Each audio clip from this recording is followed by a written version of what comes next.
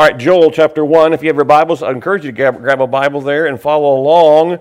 A minor prophet, they're called minor prophets because of their brevity. They can put 12 on the scroll, or they're called the 12.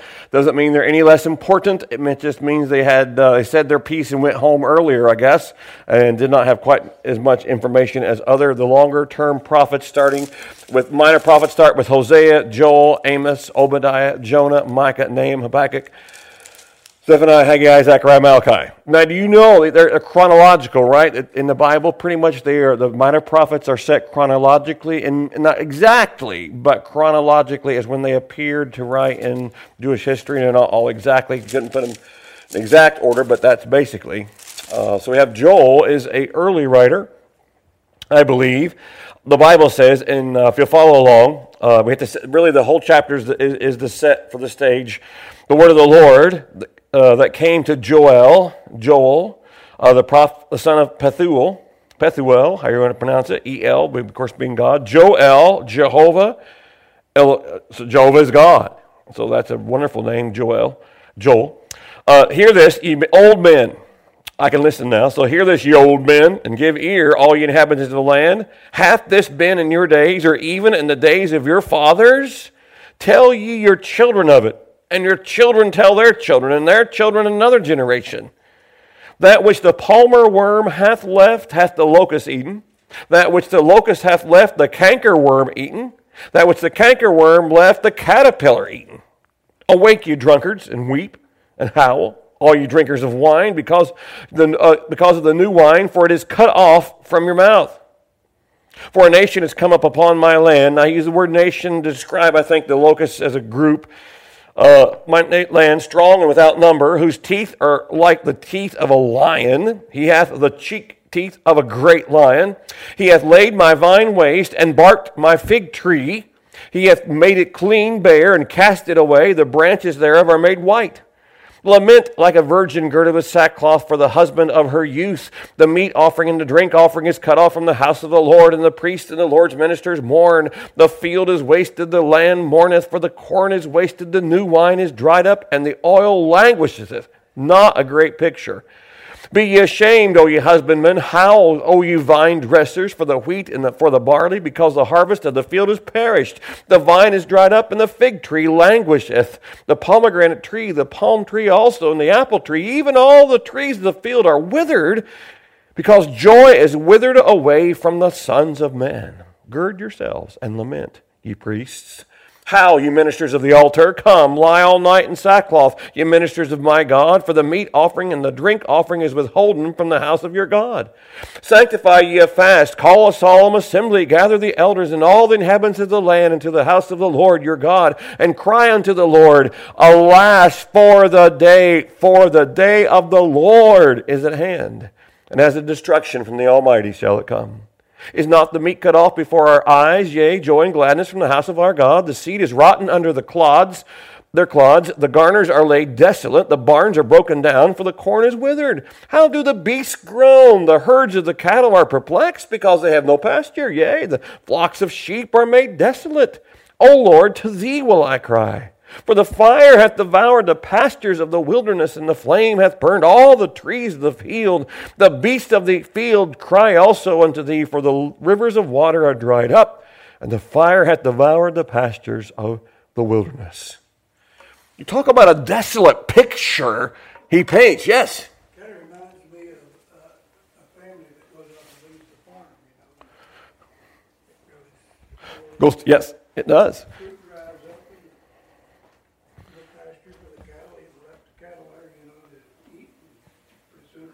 Yes. In Old Testament time, what did God often do to get people's attention? He would bring calamity.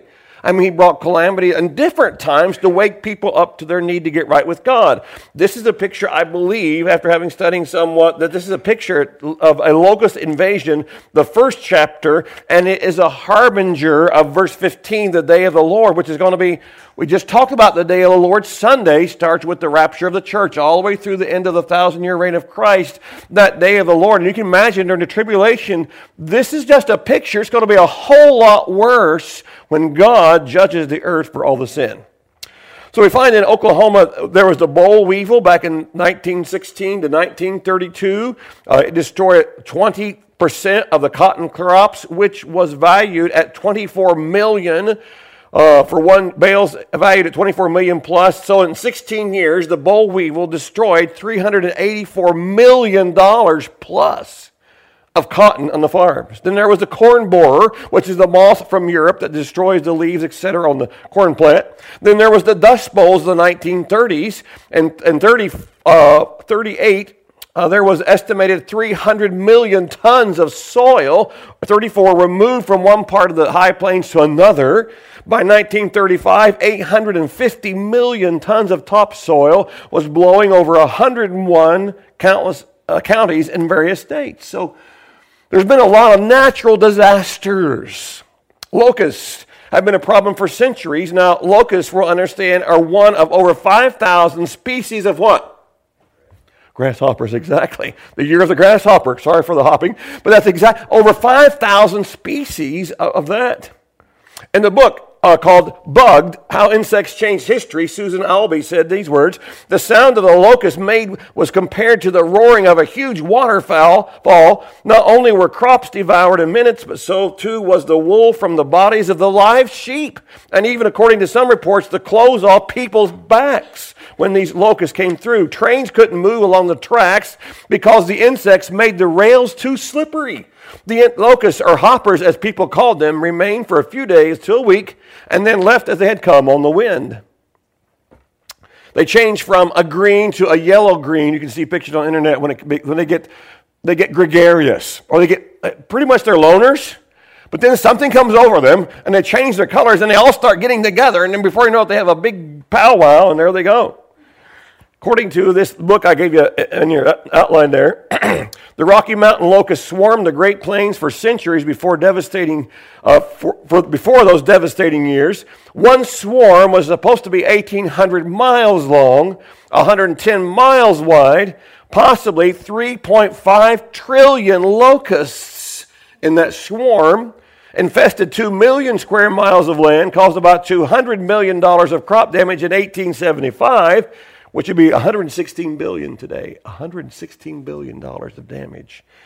So they are nothing to be sneezed at. Even Laura Ingalls Wilder wrote about them on the banks of the Plum Creek. She wrote about the locusts destroying all the crops of her family. So, question number one, might God use pestilence to get people's attention?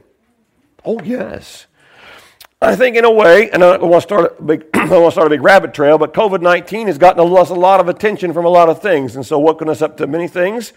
And so maybe a harbinger of other things coming down the road. We don't know. But terrorists cause us to get attention. Famine, drought, drastic measures taken by God often caused Israel to get their attention because they wouldn't listen. Sin in the camp, and God brings us on them because they won't obey and listen. So the introduction in verse 1, we find the man, of course, is Joel. There are 13 other men named Joel in the Old Testament. Matter of fact, Samuel said in 1 Samuel chapter 8, verse 2, some people believe that Joel was Samuel's son because it says here in 1 Samuel 8, 2, now the name of the firstborn was Joel. Samuel's first son was Joel, but here clearly in Scripture, he is the son of Pethuel. And so he's not Joel's son. But there are 13 other Joels, and name means Jehovah is God. What a wonderful name. So question 2, what might that say about his parents? Parents named him Joel. Jehovah is God. They're probably what kind of believing parents, pretty much. Because remember, Old Testament time, when my wife and I picked out names for our children, we tried to find the most unusual we could think of or find. It's not the Old Testament time. They picked out names that they wanted to be something important. Thou shalt call his name Jesus, because you shall save his people from his sins. So that was names were much more definitive of what they wanted their child to be, or they offered him to God, etc. And so, he was called Joel. Jehovah is God. Thirdly, his name was, question 3, Pethuel. Pethuel, so has part of God's name and his father's name. The name has been taken to mean God delivers, or God enlarges, or persuaded by God. Page 2, that would be his father. His home His home was probably southern Israel, southern Palestine today, we might say. He probably came from Judah. He lived in Jerusalem, we believe. About 835 BC was when he was prophesying. Now, there are the times down to number 3. The times are, if you're very much liberally, you want to say 400. More conservatives, 500. And we likely believe early is about 835. And so there's... Now, one reason why people want to put like Daniel the prophet way down in like 200, because Daniel made such wonderful predictions that only God could have given him the information. If we move him all the way down to when those things actually happened, then we take away from his God-given... You see the purpose of moving them down? If you want to get rid of Daniel's prophecies, just put him at a different place. And so that would be why they would want to move him. But obviously God spoke to Daniel, and Daniel wrote those prophecies. But the unbelieving world doesn't want to admit that. So we find about 835 typically was the writing time for Joel. His home was, again, in Judah, we believe.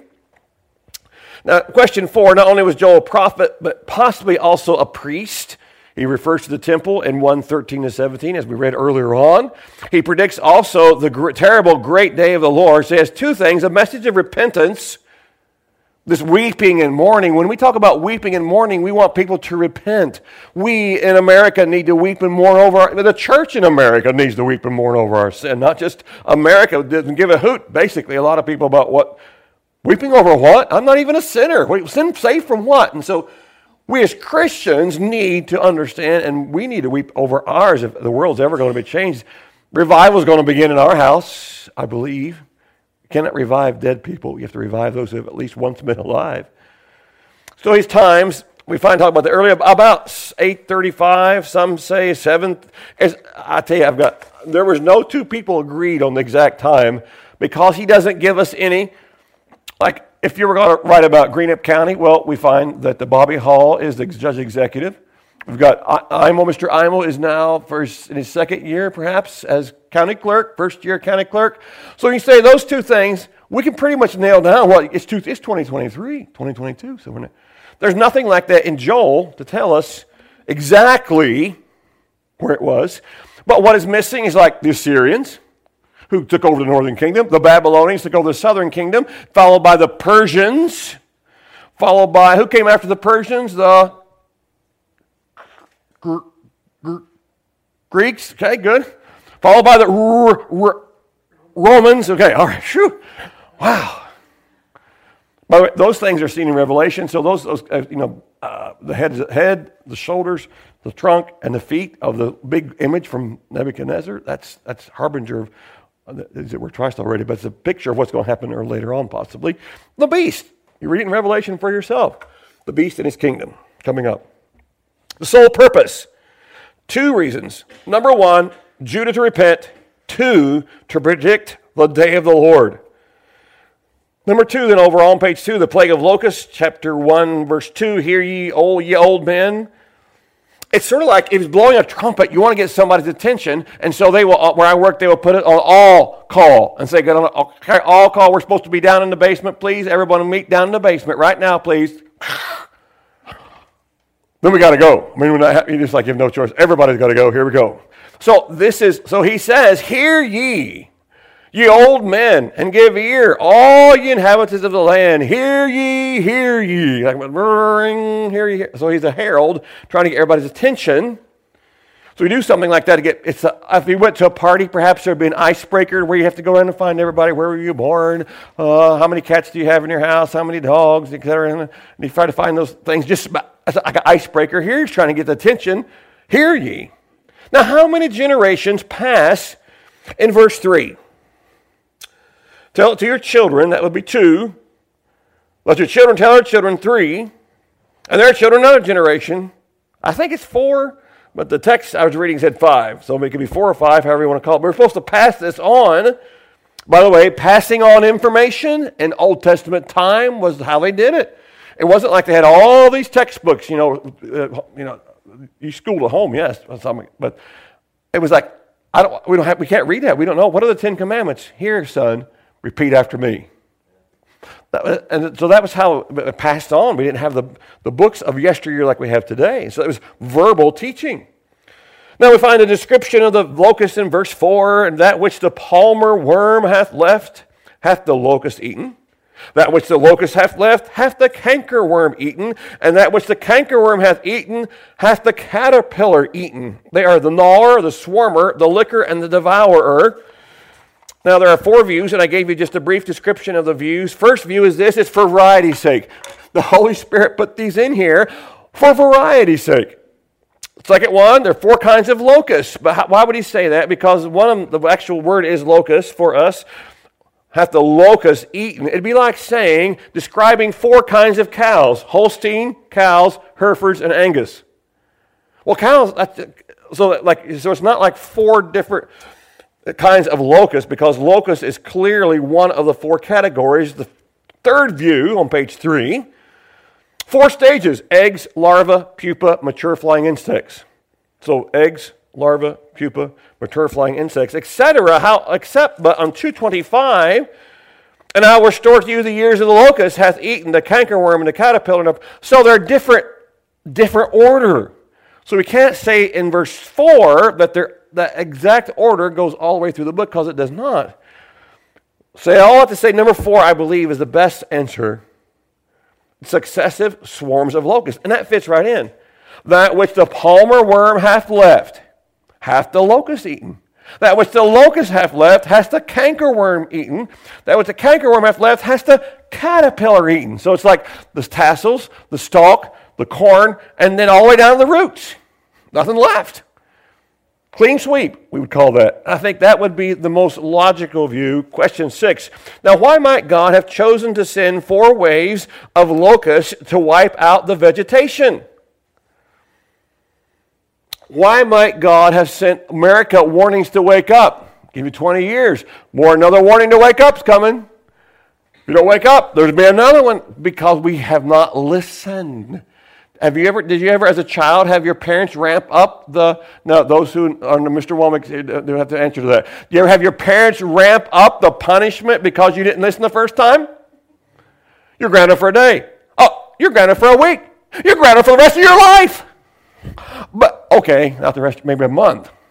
Because we don't, so that could well be, has God sent America warnings to turn around, do you think? Yes. We haven't listened. We preachers, and I can talk about preachers, we haven't just preached the word as we should in clarity. We need to call sin, sin. And not be mamby-pamby about it. We need to, in love, confront people, confront ourselves first, and then God, thus saith the Lord. And so when we stray from thus saith the Lord, we have aligned ourselves, and we have promoted, and we have specialized, and we've treated with special interest those who are living more immoral lives. We've actually made laws helping them. We can't expect God to bless us, can we? I don't think we can. When you are walking how can you expect God to bless you when you're walking in known sin? I think it's arrogant to say, well, God wants you to bless me, but Tim, you got this. I know, but you just look over that. No, he can't. That's why he died on the cross, for those sins. So if I am living wrongly, Job was living righteously, and yet God still allowed him to go through trials. I'm telling you, if people, I think the church today doesn't realize how holy God is by any stretch, and how unholy we are. And we just think we have a casual glance at sin. Those are why Christ died on the cross, those things. 7, what do you think would have gone through your mind, if you had been in Israel when the 4th wave came and finished off all the vegetation? Well, the answer really is in verse 5. Awake, drunkards, awake, and then awake, farmers, and then awake, religious people, and awake, all these people, awake, because the Lord is not pleased with how you're living your life. Big punishment is coming. So God obviously wanted his people's attention.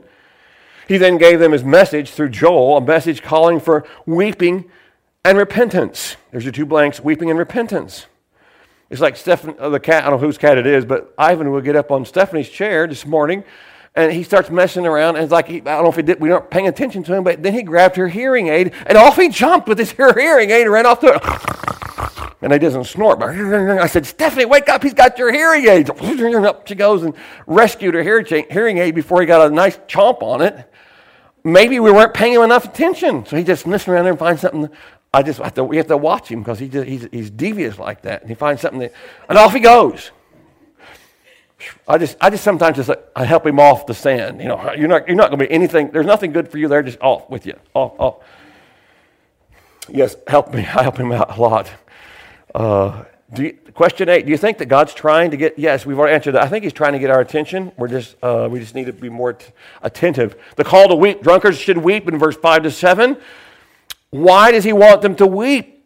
They're going to weep because their new wine has been cut off. Why is the new wine cut off? They have no crops. They have nothing to make the wine with, so their wine's going to be cut off. And He wants them to think. Question 10, why do you think Joel started with the drunkards? Because they just were intoxicated and they just had no listening to what God wanted them to hear. The locusts were described by Joel as strong and innumerable nation. One locust cannot cause much damage, but there were thousands upon thousands, and locusts have been described as the incarnation of hunger. He wanted the drunkards to wake up to what God was going to do. Their outstanding characteristic of these locusts is the ability to eat. Thus, Joel spoke of them as having teeth of a lion for their size. Locusts have the great ability to destroy, to devastate the vines. They bark the fig tree. You see that in verse 7. They divine waste. They barked my fig tree. By the way, they got their nickname then from Chewbacca. That's how they got their nickname there. Unofficial nickname is Chewbacca because they barked the fig tree. And it revealed that white wood underneath the bark. Sorry, I should have said Chewbacca. How about that? Is that better? So where you find that the drunkards wake up. The habitual escapes through alcohol. And you need to wake. There's a dose of reality. If you listen to any kind of news, any length of time, any conservative talking head, there's all kinds of negative news. And please be careful about listening because you just get negative yourself. But there's all kinds of negative news about what, and some of it probably eventually is going to come true.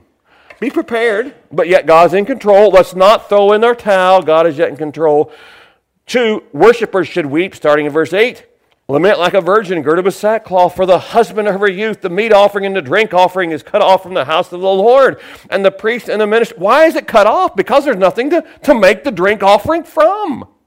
We got 4, it's like your mower, 5 inches, 4 inches, 2 inches, and the last one was like a half inch. It's like top of my head. I used to have the comb over. I had a full head of hair in college. And then it sort of thins out, then it's thinning out, and finally it's like, there you go. I can laugh. You can laugh. I don't care. It doesn't bother me a bit to laugh. In heaven, I'm hoping for a full head of hair. I don't know yet, but we're hoping there. The locusts, they affected not only the vineyards and the grove trees and the drunkards, but they affected those who worshiped in the temples as well. No olive oil to be baking the cakes. Drink offerings were not available. So question 11, why would God send a plague to disrupt their offerings?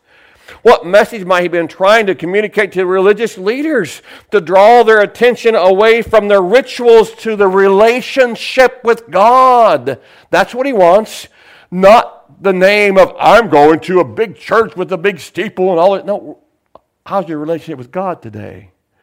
Are you doing today what He wants you to do? Are you being obedient? Farmers should weep in verse 11. Farmers, be ashamed, O you husbandmen. Howl, you vine dressers. For the wheat, for the barley, because the harvest of the field is perished. Those that raise grain, those that raise vineyard, they were lost. There's no joy. I was thinking, if the food supply suddenly becomes very minimal, if you're hungry, it's hard to be happy when you're hungry. I mean, my animals think if they've missed one meal, they're like, they jump up on the bed. We want to eat. We want to wake you up. Human, can you imagine a week with hardly any food? We're just going to become very unhappy. You can imagine in Joel's day, they have no food. Everybody's going to be unhappy. Call of humility, verse 13. Gird yourselves and lament, ye priests, howl, ye ministers of the altar, come, lie down in sackcloth, and ye ministers of my God, for the meat offering and the drink offering is withholden from the house of your God. Humble yourselves in the eyes of the Lord, and he shall exalt you, but exalt yourselves, and you will be abased. Now, why would God call on the priests to express sorrows when they were mourning already? It's because they wanted to consider, why are you mourning? Are you mourning because you're really sorry, or sorry you got caught? Are you really sorry? Truly repentant? Or are you just sorry it's an inconvenience and you got caught doing something wrong? We face that all the time in our culture. They get caught doing something wrong and they're sorry they got caught, but their mindset remains the same. We've seen it in the academic world just in the last week. They're sorry they got in trouble for it, but they have not changed one iota in what they believe, even though they're like one of them got fired Saturday. They still believe the same thing. And even the Harvard group, the trustees, supported the person who just really blew it in before Congress regarding what is all right to have a genocide against the Jews. Even Harvard, in their response, the board did not answer the question. They sidestepped it. So are you really sorry, or just sorry you got caught? So the priest, are you really humbling yourselves, or are you mourning for the right reason? Question number 5 then, significance of the locust plague, verse 15. Alas, for the day of the Lord is at hand. The day of the Lord, this invasion of the locusts is listed. It's going to be a picture of one day the earth is going to be all ransacked. God's going to let loose his fury upon the earth. Matter of fact, there's going to be the beast, Antichrist, who's going to be in charge of so much. Satan's going to have his last. Don't you think Satan knows about when his time's about up? If he reads the Bible, which he does, he may have the whole thing memorized. But he goes, in this last half of tribulation, he said, if the premillennial people are right, I've got only 3.5 years left. I am going to make their lives miserable. And that's what he does. The day of the Lord, or the day of Jehovah, and then you've ever heard of the day of God at the end in 2 Peter 3, there's the day of the Lord ends into the millennium, and then there's the day of God when the earth is changed and the great white throne judgment, and then there is the eternal order. 14, from what we know of tribulation judgments, how do they compare to the plague of locusts? Far worse. Here in the locust plague, I don't see how many died, but I tell you there'll be millions die in the tribulation time. Millions and millions and millions die. I would say billions, a few billion perhaps, but millions and hundreds of millions will die during those 7 years. The results, verse 16. Is not the meat cut off from their eyes, yea, joy and gladness from the house of our God? And even the animals, you read on down there, how do the beasts groan? The herds of cattle are perplexed because they have no pasture. Yea, the flocks of sheep are made desolate. Don't you think the sin of mankind affects the entire culture? It's a trickle-down effect. When you and I aren't right, everybody's going to suffer. Your kids, my kids, your grandchildren, our area, our country, our nation, our state. When it's a trickle-down effect. The animals are going to suffer when we're not right. Let us pray. Lord, we're thankful that you're in control. And Lord, be honest, there's none of us in here we don't know what's going to happen. Lord, you do. I readily admit that. And you know the end from the beginning. And Lord, I know that you are in control. And I know that you will watch over us and you will protect us as we put our faith and trust in you. So Lord, we give our lives, the lives of our family, our area, and our country to you. May we repent as a church as a whole, as a nation. May we, before this locust spread comes to us, may we repent, get right with you. And Lord, bless us the rest of this week. All things going on, please give safety and direction. In Jesus' name I pray, amen.